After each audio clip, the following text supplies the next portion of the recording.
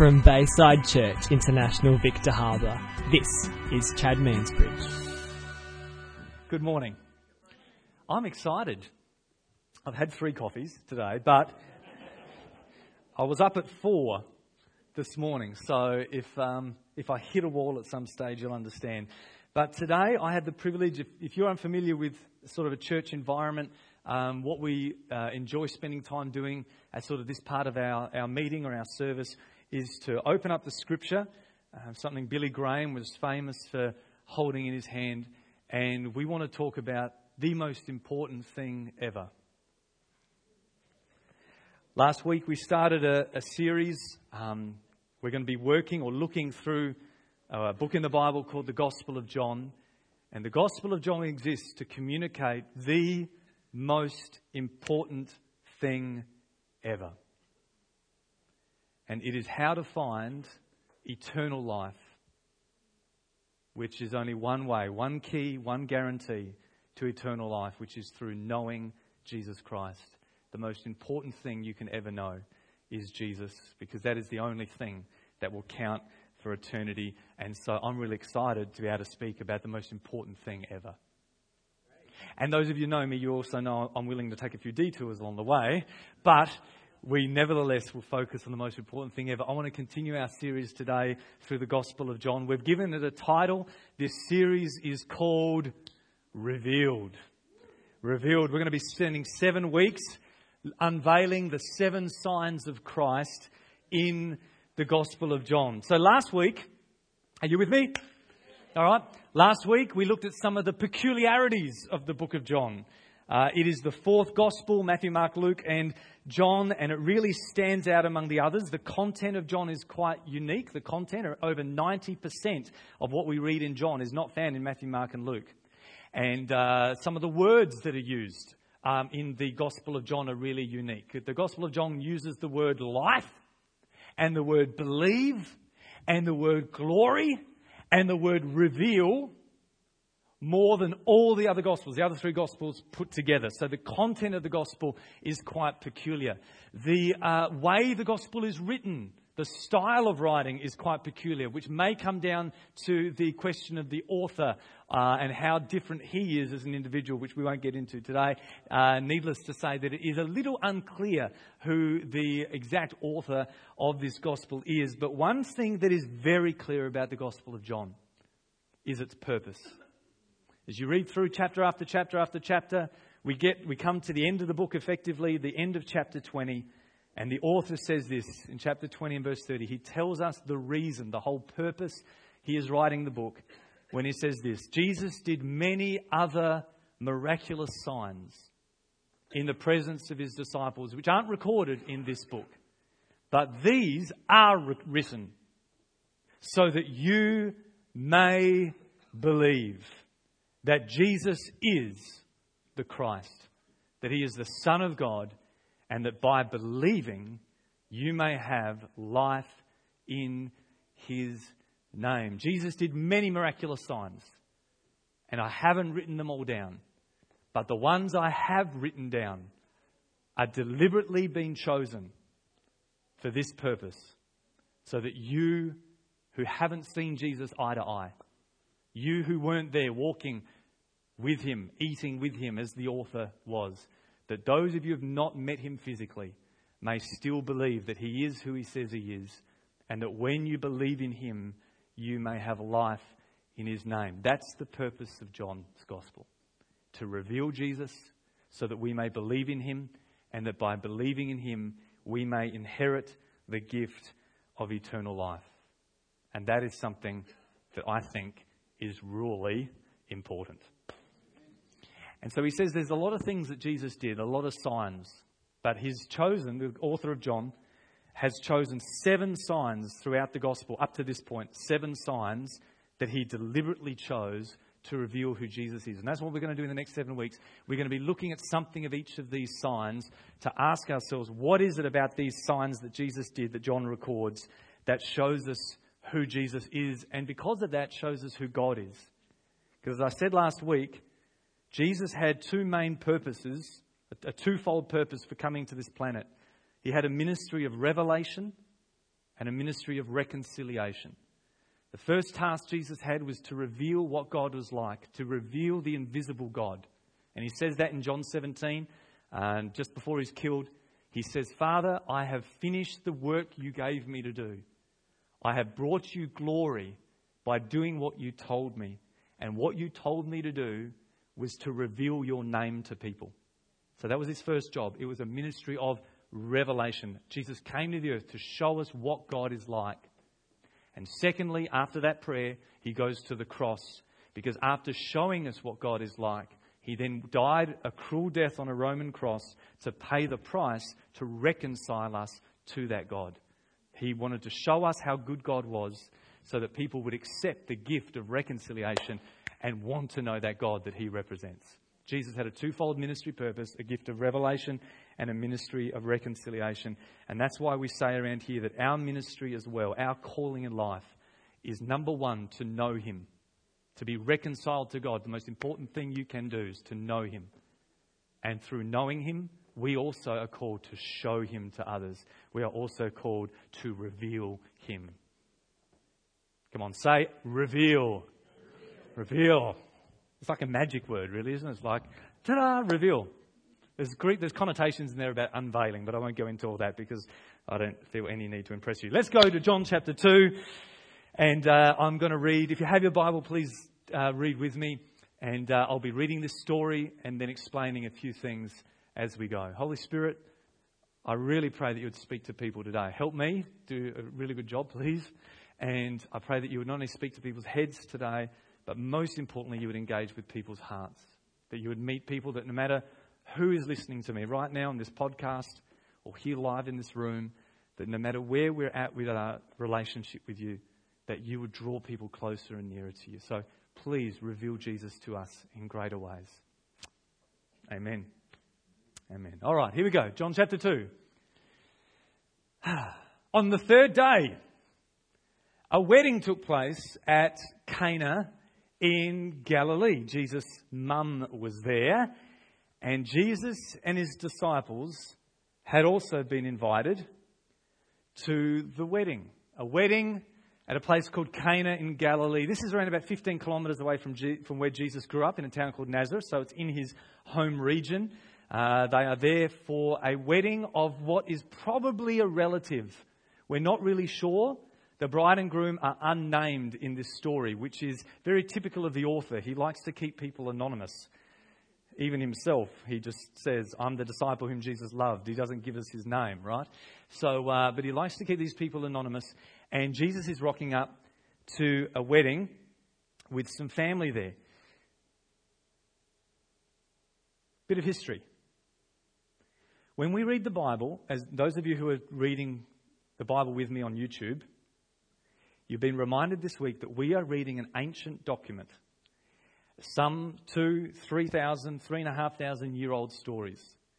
And it is written in a completely different historical context to you and I. The front of my Bible says copyright NIV 1984. But this book was not written in 1984. All right? It's very Orwellian, isn't it? It wasn't written in 1984. It was written thousands of years ago, translated numerous times, and all these stories we read, we have to do our best to put our minds back into the culture of the day. So Jesus and his mates and his mum are rocking up to a wedding. Essentially, in these days, the Jews had three major components to a wedding that you and I, we typically get in reverse order nowadays, but this is how a Jewish wedding worked. The first thing they did is they engaged in a contract, then consummation, and then celebration. The Jewish wedding began with a contract, or a covenant, if you like. And essentially that was a legal agreement between the father of the bride and the groom, or the prospective groom, all right? So the boy would rock up and he'd go to the father of the bride, okay, where you can see where this tradition comes from, and he'd talk to the father about marrying the daughter. "I'd like to marry your daughter."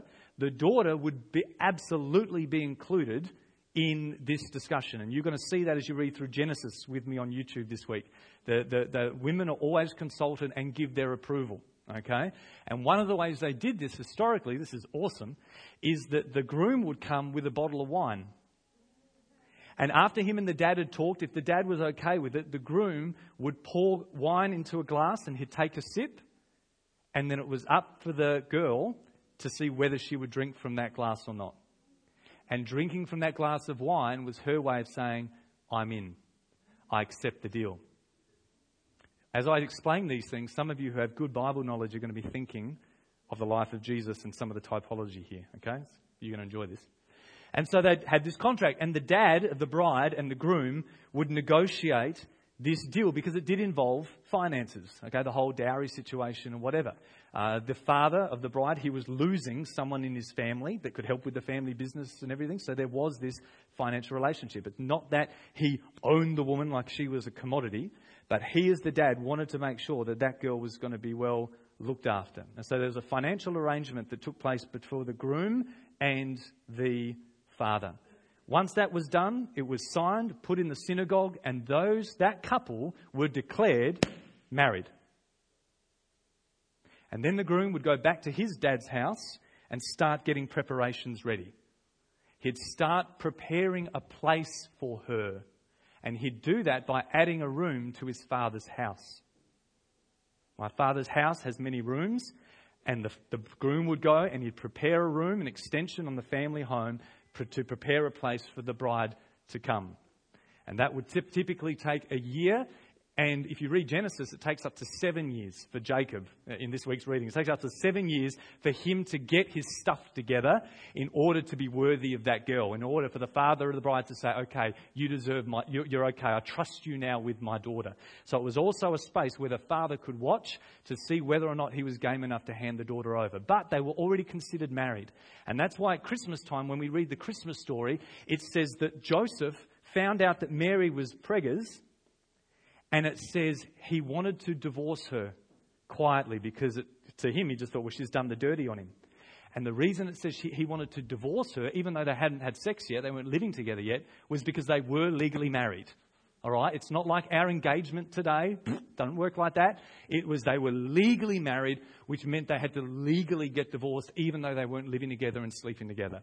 Okay? So the groom would go away, he'd get ready for the preparations, and after a year or so, he would come back. But he would only come back for his bride when the father of the bride said, okay, you've shown me, you've lived up to your end of the bargain, you're welcome now to come get my daughter.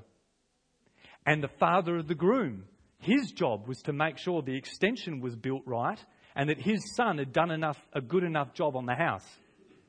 So the son, the prospective groom, did not know the day or hour that he would come back for his bride.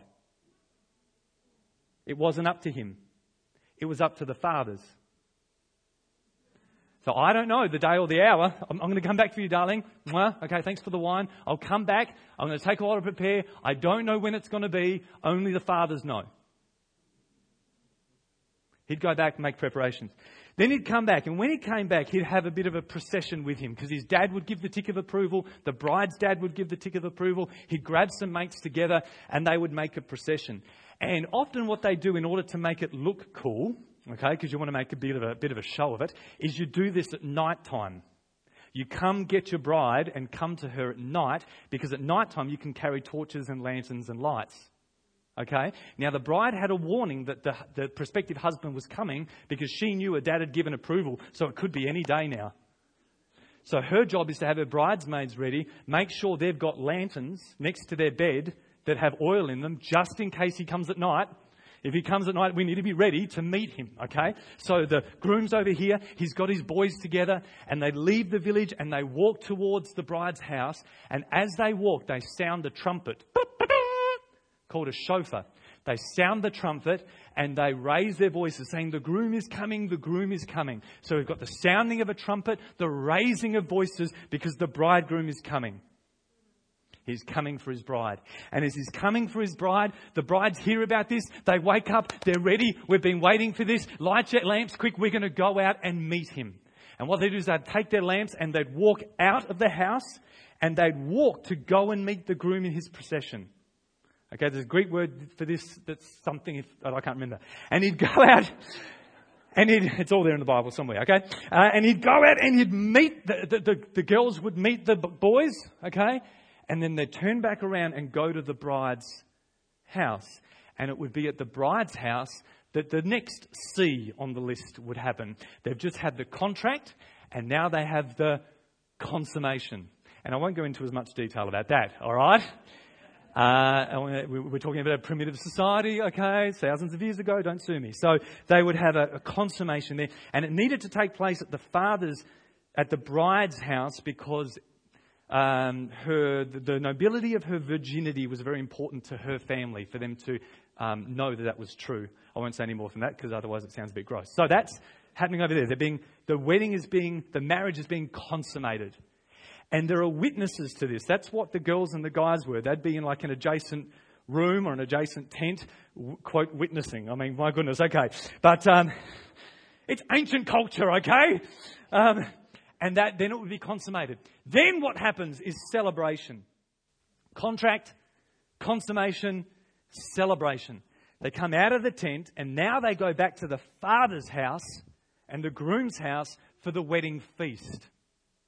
Okay? Because it was the groom's job to come up with the bucks and pay for the wedding. There's a tradition we got upside down, all right? Okay?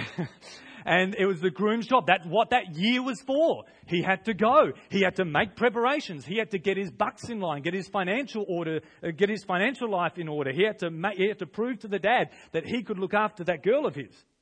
And so the groom's job, that groom's family, their job is to provide the feast. And so they're at the bride's house, and all the brides, they come, they make this procession, and they come and they go to the groom's house. That is where the bride and groom are going to live, and that's where they have a feast. And typically that feast goes for about a week, all right? So there's a lot of food. And not only is there a lot of food, but they're Jewish, so there's a lot of wine as well. Wine is part of that Jewish culture back then. So they're drinking, they're eating, they're celebrating for 7 days. And traditionally, the reason they picked the number 7, and you can see this in Judges with Samson, and you'll see this in your readings this week with Jacob, where he marries, his first wife.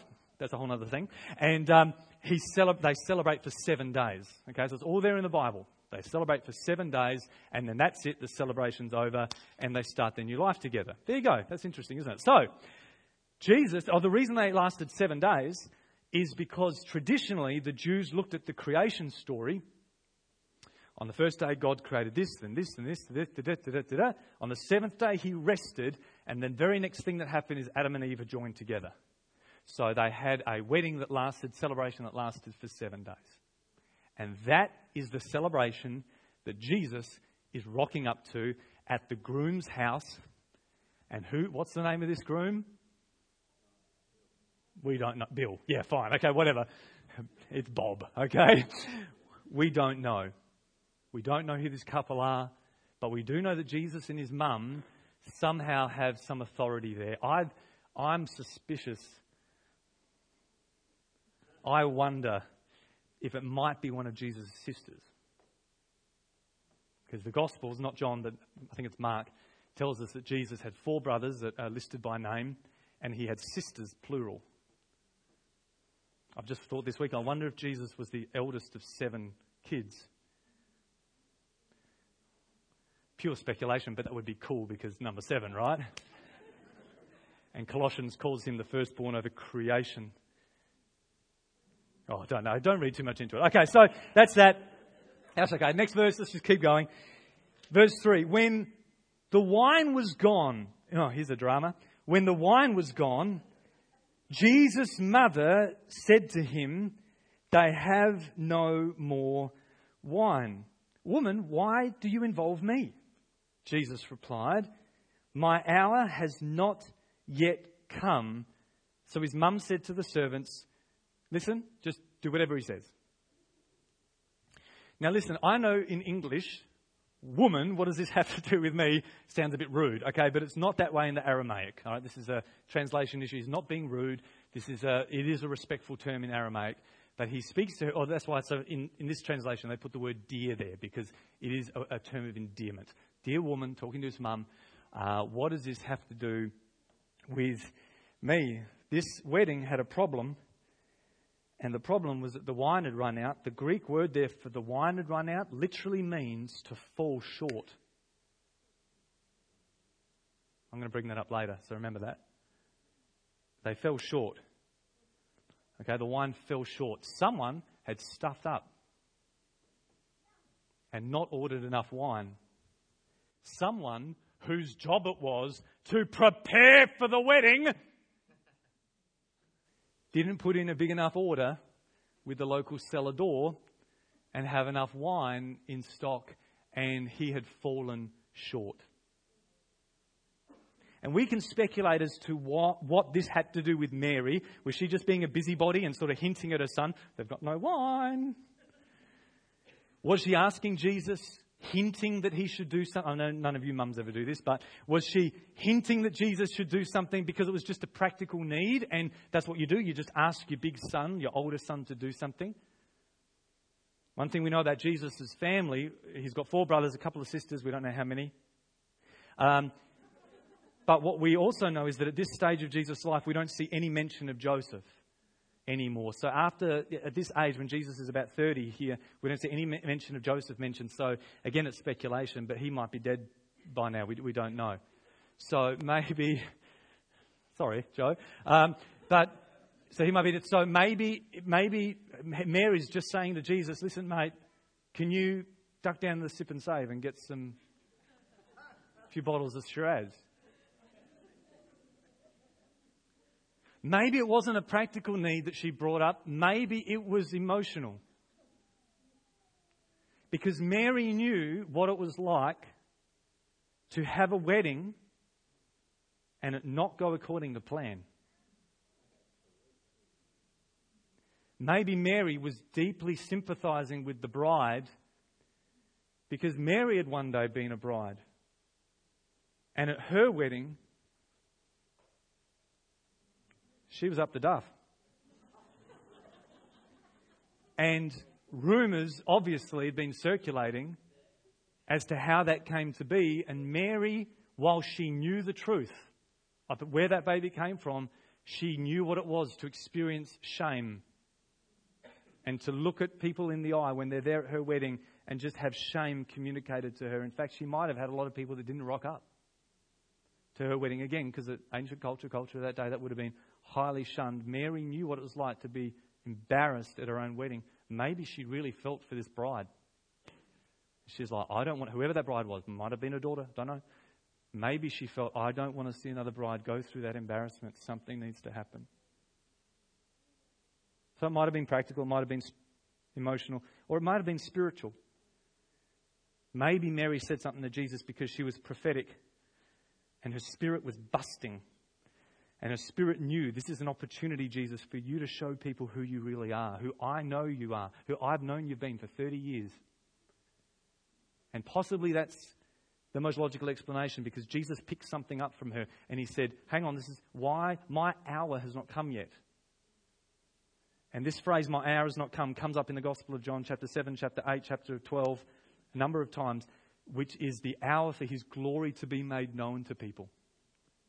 And as he gets closer to his death, he says, my hour has come, my hour is coming, my hour is coming. Here he says, my hour has not yet come, so don't ask me to do something that's going to expose who I really am yet.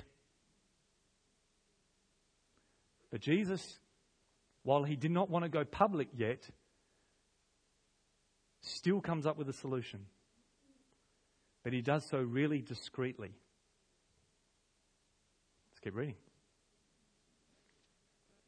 Verse 6, nearby stood 6 stone water jars, the kind used by the Jews for ceremonial washing, each holding from 20 to 30 gallons of water. That's about over 100 litres in those 6 jars. Okay, these weren't water jars for drinking. These were water jars for washing your hands from a religious ritual.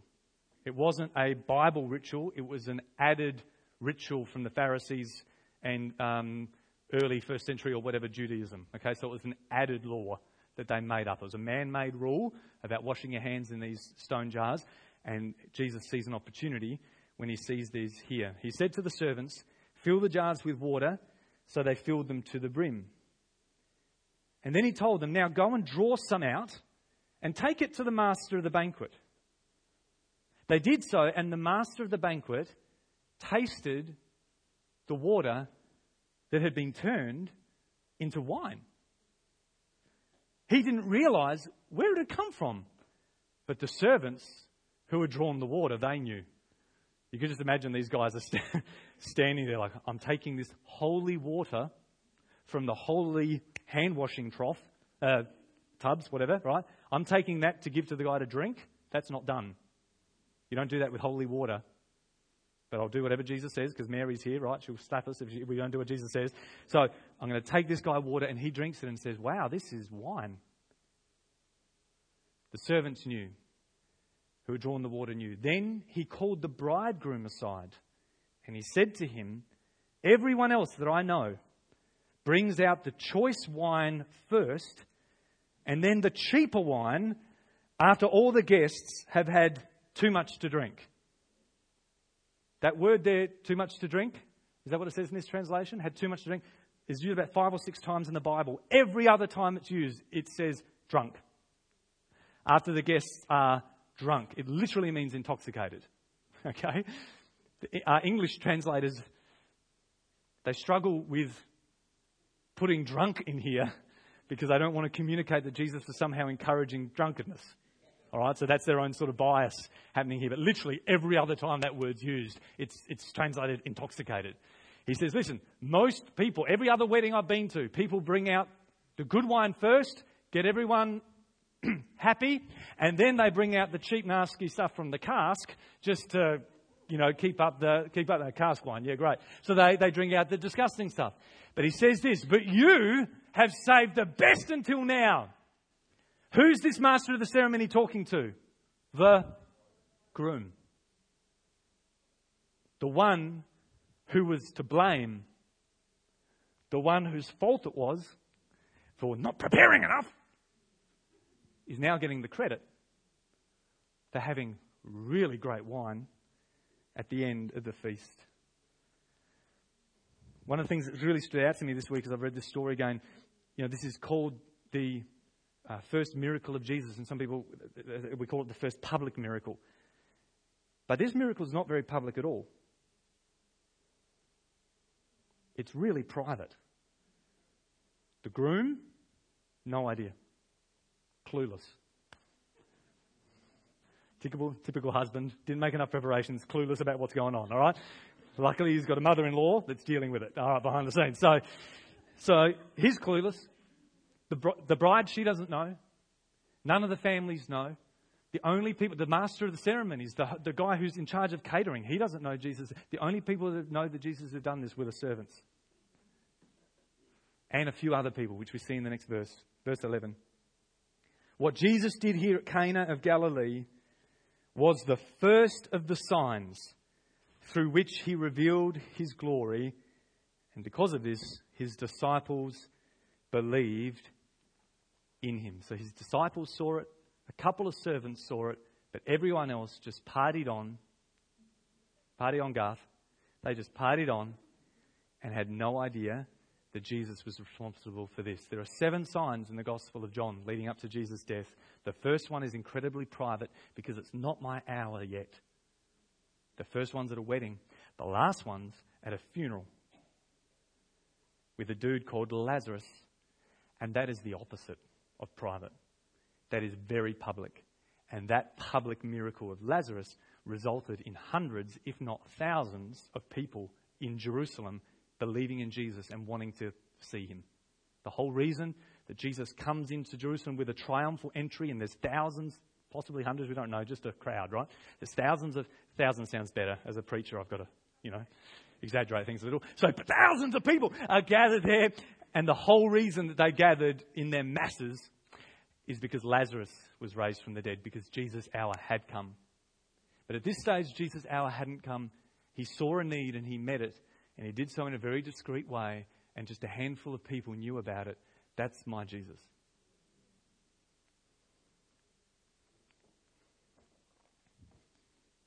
Good story.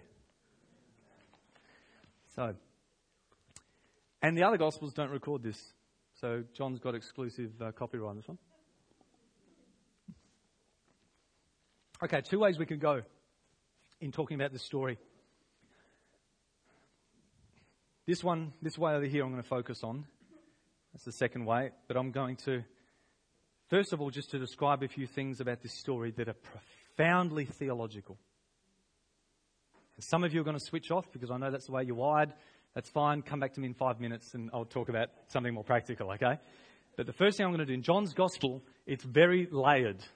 All right, this dude, this author, is really multi-layered. He knows what he's doing. He's writing very practical stories, but with every practical story, there is real depth to it. So I'm going to start over here and just mention a few of the depths that are possibly seen in this story. This is a story that is all about creation. This word on the screen here, the first of his miraculous signs, the word first there, in more literal translations, is the word beginnings. It says there in literal translations, the beginnings of signs. And the reason it says beginnings is because it's the same word in John 1:1. In the beginning was the Word. So John's communicating to his readers at the end of this story, this is the beginning. The beginning, the beginning. It's how he started the letter. In the beginning. In the Greek Old Testament, it's Genesis 1 verse 1. That's what Jewish people would have thought as soon as they saw this. They said, in the beginning, in the beginning, in the beginning. That's Genesis 1. And if you read this story carefully, it is the story of new creation.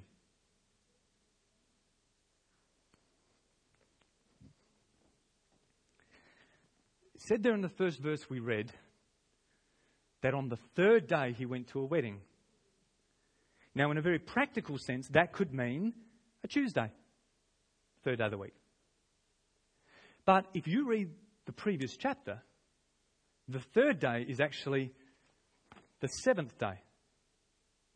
Because in the previous chapter, remember, the Bible was not written with chapters and verses. That's sometimes very unhelpful. That's why I'm telling you to read your Bible in big chunks, because you miss it. The story does not start with on the third day. The story starts in chapter 1, where it talks about in the beginning was the Word. The Word was God, the Word was with God, and the Word was the light of men. The light has come, and darkness has not understood it. For the first 28 verses of John chapter 1, it talks about the day where darkness and light are separated. What's the story of Genesis 1, the first day? God separated light from dark with His Word. As you keep reading John chapter 1, it's in verse 29, it says, the next day, John the Baptist comes. The next day. So day number 2, stay with me. Day number 2, John the Baptist comes and says, I baptize with water, but he's going to baptize with the Spirit, and the Spirit comes down from heaven. What's day number 2 of Genesis 1? God separates water from sky.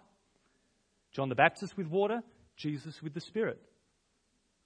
In John 1, it says the next day, verse 35, some of the Baptist disciples see Jesus and they start to follow him.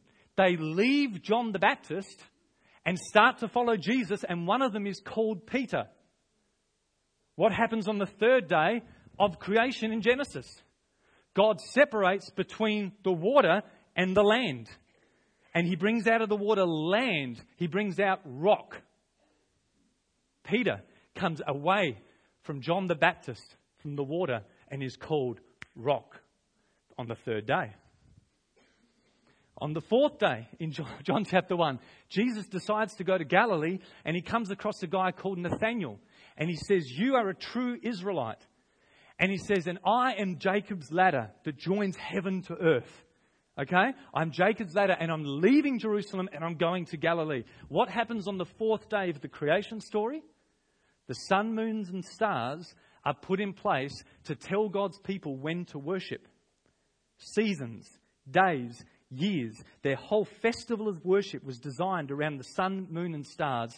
Jesus comes to Nathanael and says, I'm leaving that system of worship. I am the one that joins heaven to earth. You don't worship in a location, you worship through me. And here in Genesis, we have the distinction, the separation of true worship and false worship. Worshipping the stars or worshipping the God who created the stars.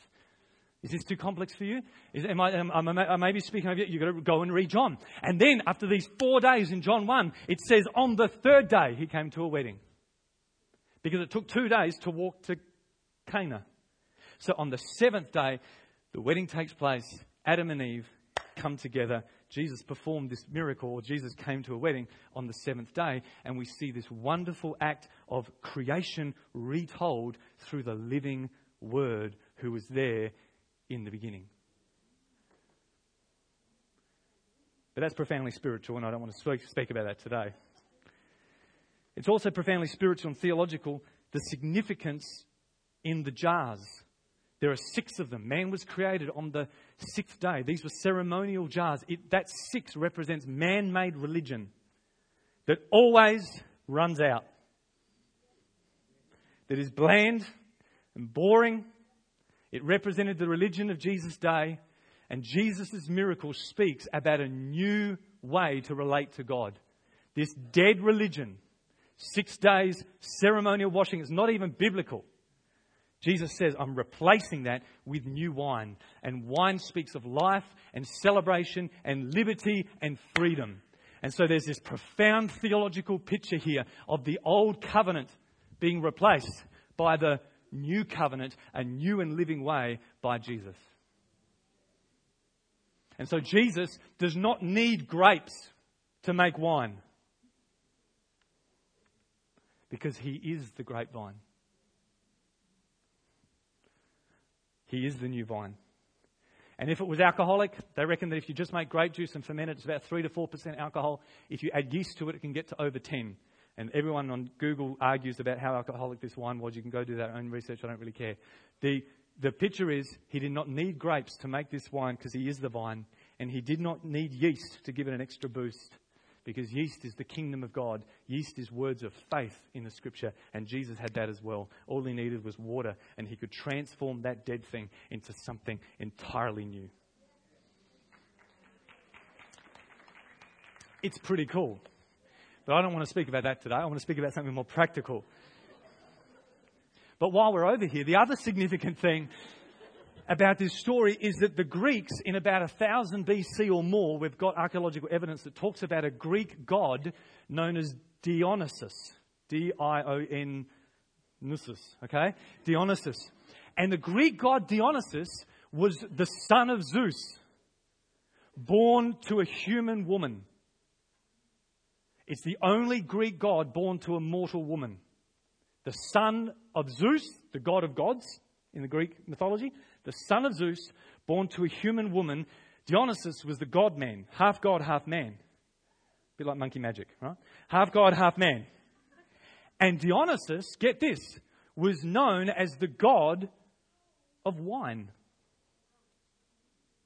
He is credited, in Greek mythology, as being the god who discovered how to ferment wine, how to ferment grapes and make it into wine. This is a story of superiority.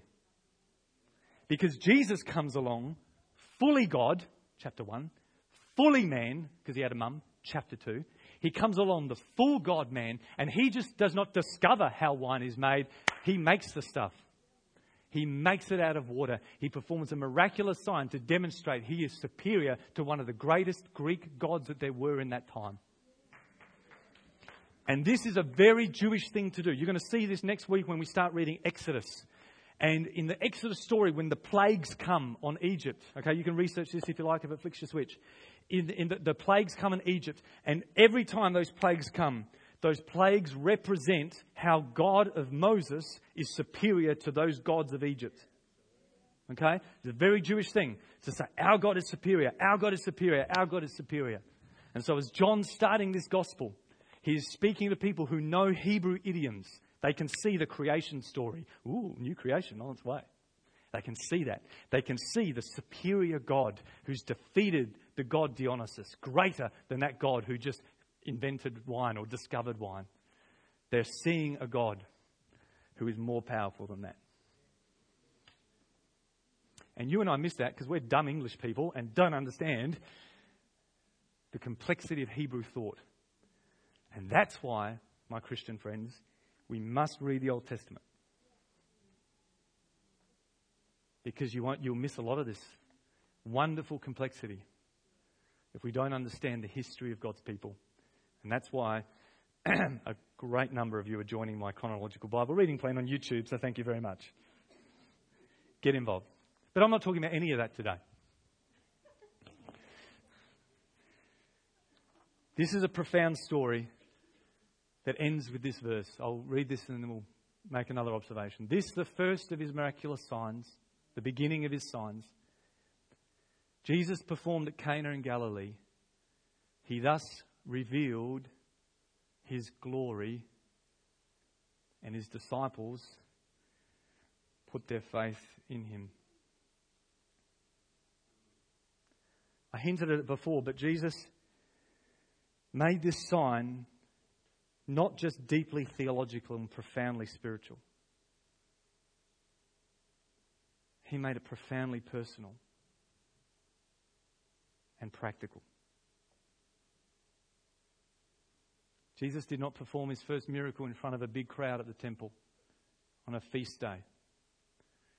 He did not perform his first miracle on a mountainside with masses that had come to him. He did not perform his miracle in front of the high priest or the great emperors of Rome or whatever. He performed his first sign in the environment of an anonymous family, meeting a practical need when only a handful of people were there to see.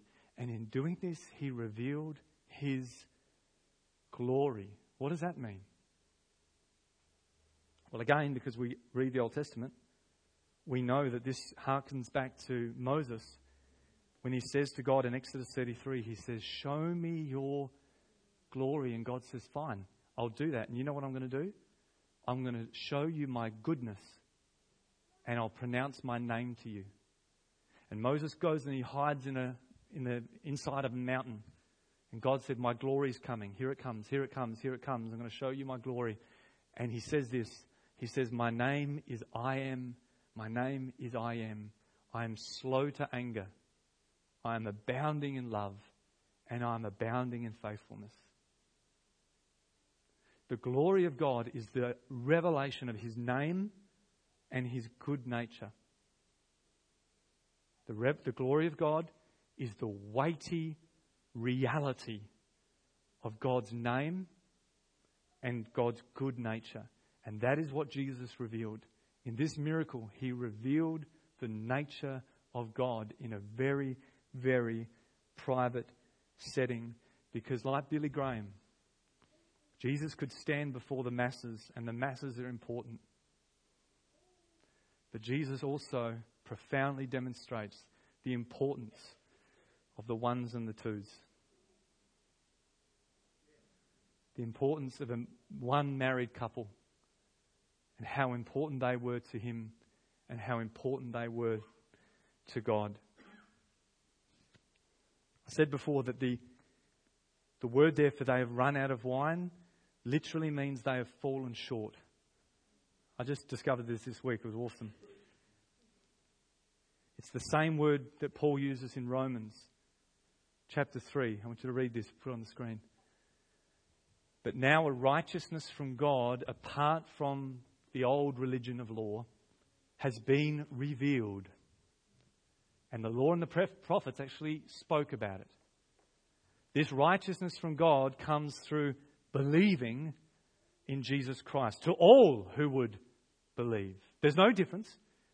For all have sinned and have fallen short of the glory of God. But all are also justified freely by his grace through the redemption that Jesus Christ bought. What had happened to this groom? His job was to make preparations. His job was to live up to his word. And he failed. He fell short of his honor and his word. And Jesus sees a man that has fallen short. And he covers over that sin. In this story, the groom is oblivious to the fact that the wine has run out. He doesn't know. He's eating, he's drinking, he's feasting. Next thing you know, the master comes up to him and says, "Wow, mate, you've saved the best wine until last." And the groom's like, "Thanks, mate." Sure, I did. Not only has Jesus covered his shortfall, but he makes sure that this groom gets credited with Jesus' work. The groom gets the compliment. The groom wins the gift of Jesus' generosity.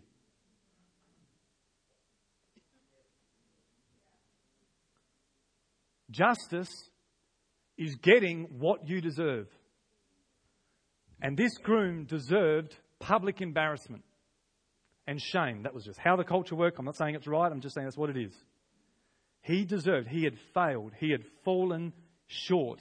Justice would be that everyone would know about it. He would be exposed as someone who had failed. And that is how many people, and some of you here today, have viewed God for most of your life. You think it's God's business to expose your shortcomings and to make you feel so bad and so guilty and let everyone know how bad a sinner you are. That's why we have people come to our church. And they often, if people haven't been here for a while or people haven't been to church for years, they come and they say things like, gee, I hope God doesn't strike me today. Better keep your distance from me in case the lightning comes. Why is that? Because we have a view of a God who is just waiting to expose you. Well, that's justice.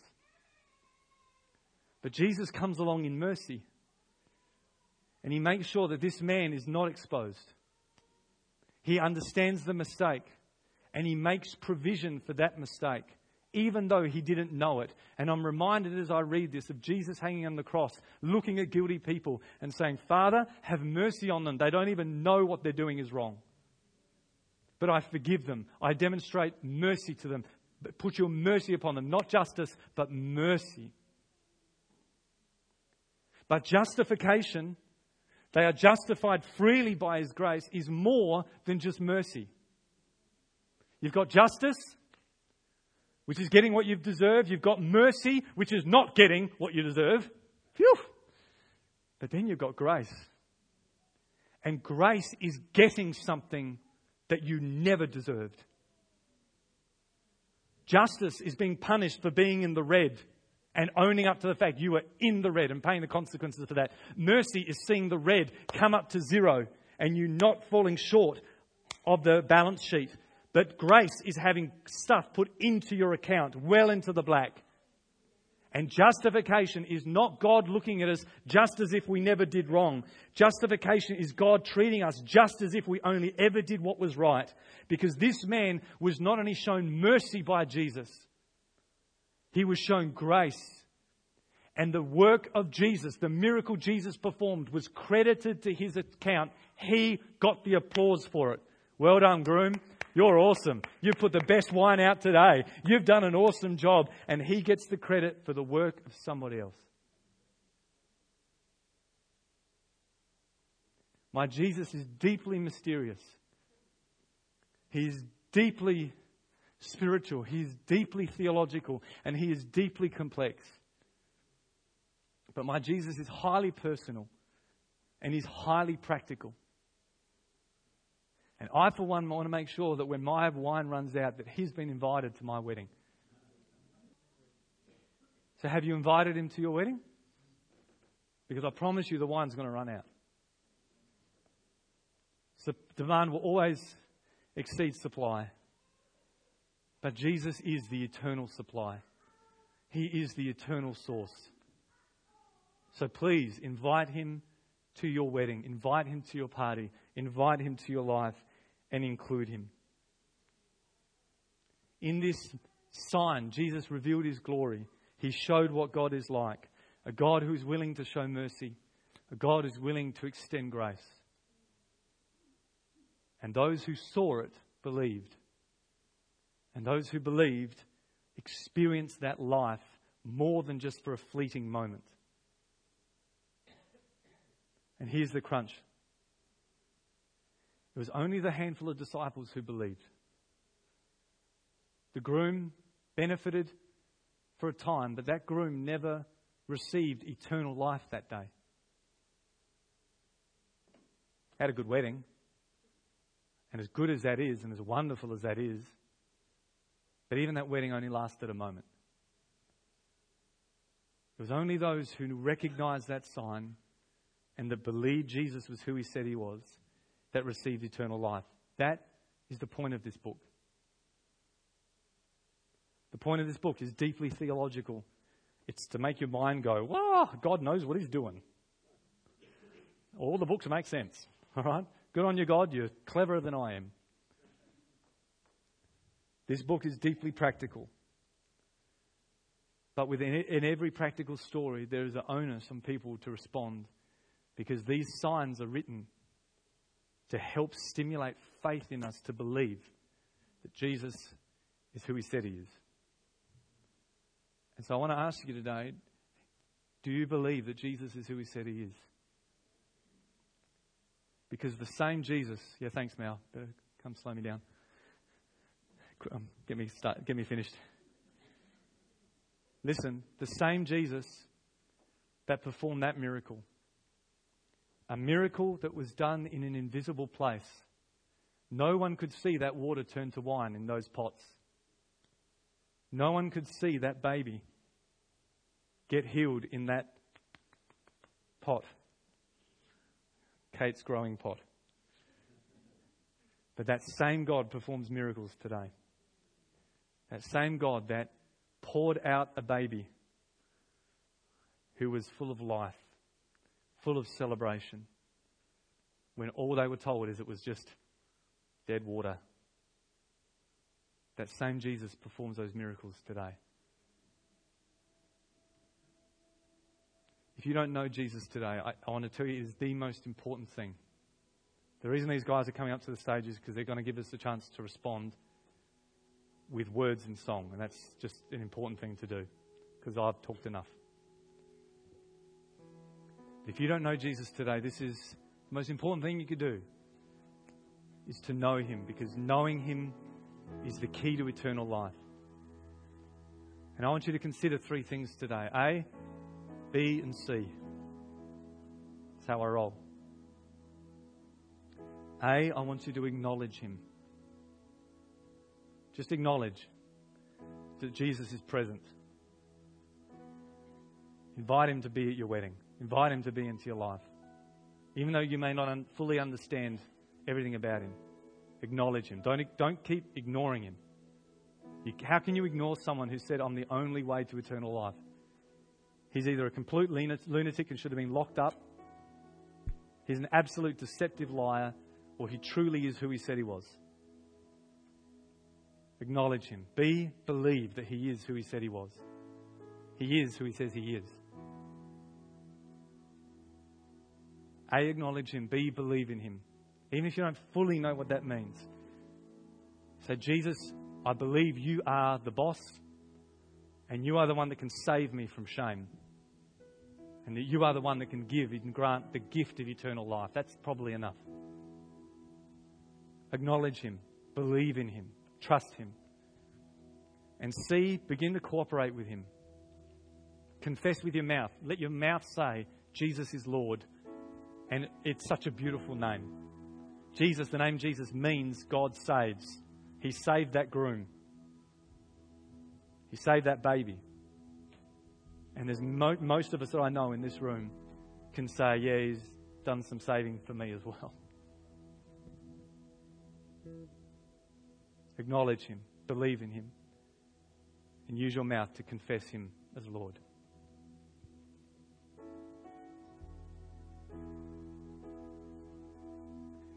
Feel like you can stand with us today? Come on.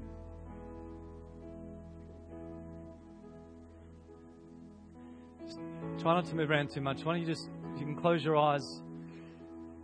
If you trust me, put your hand on your heart.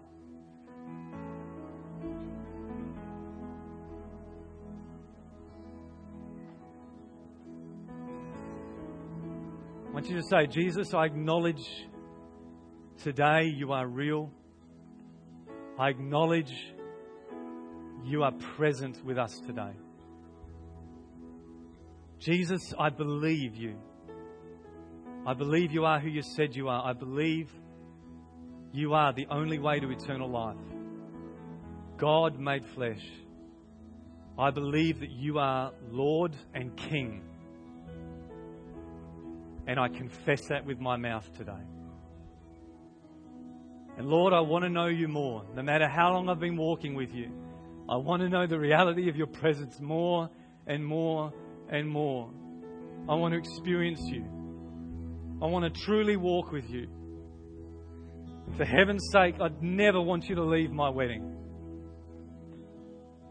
I admit you are my eternal supply.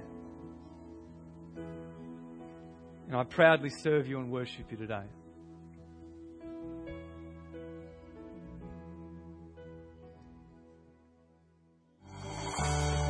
This has been a podcast from Bayside Church International. Thanks for listening.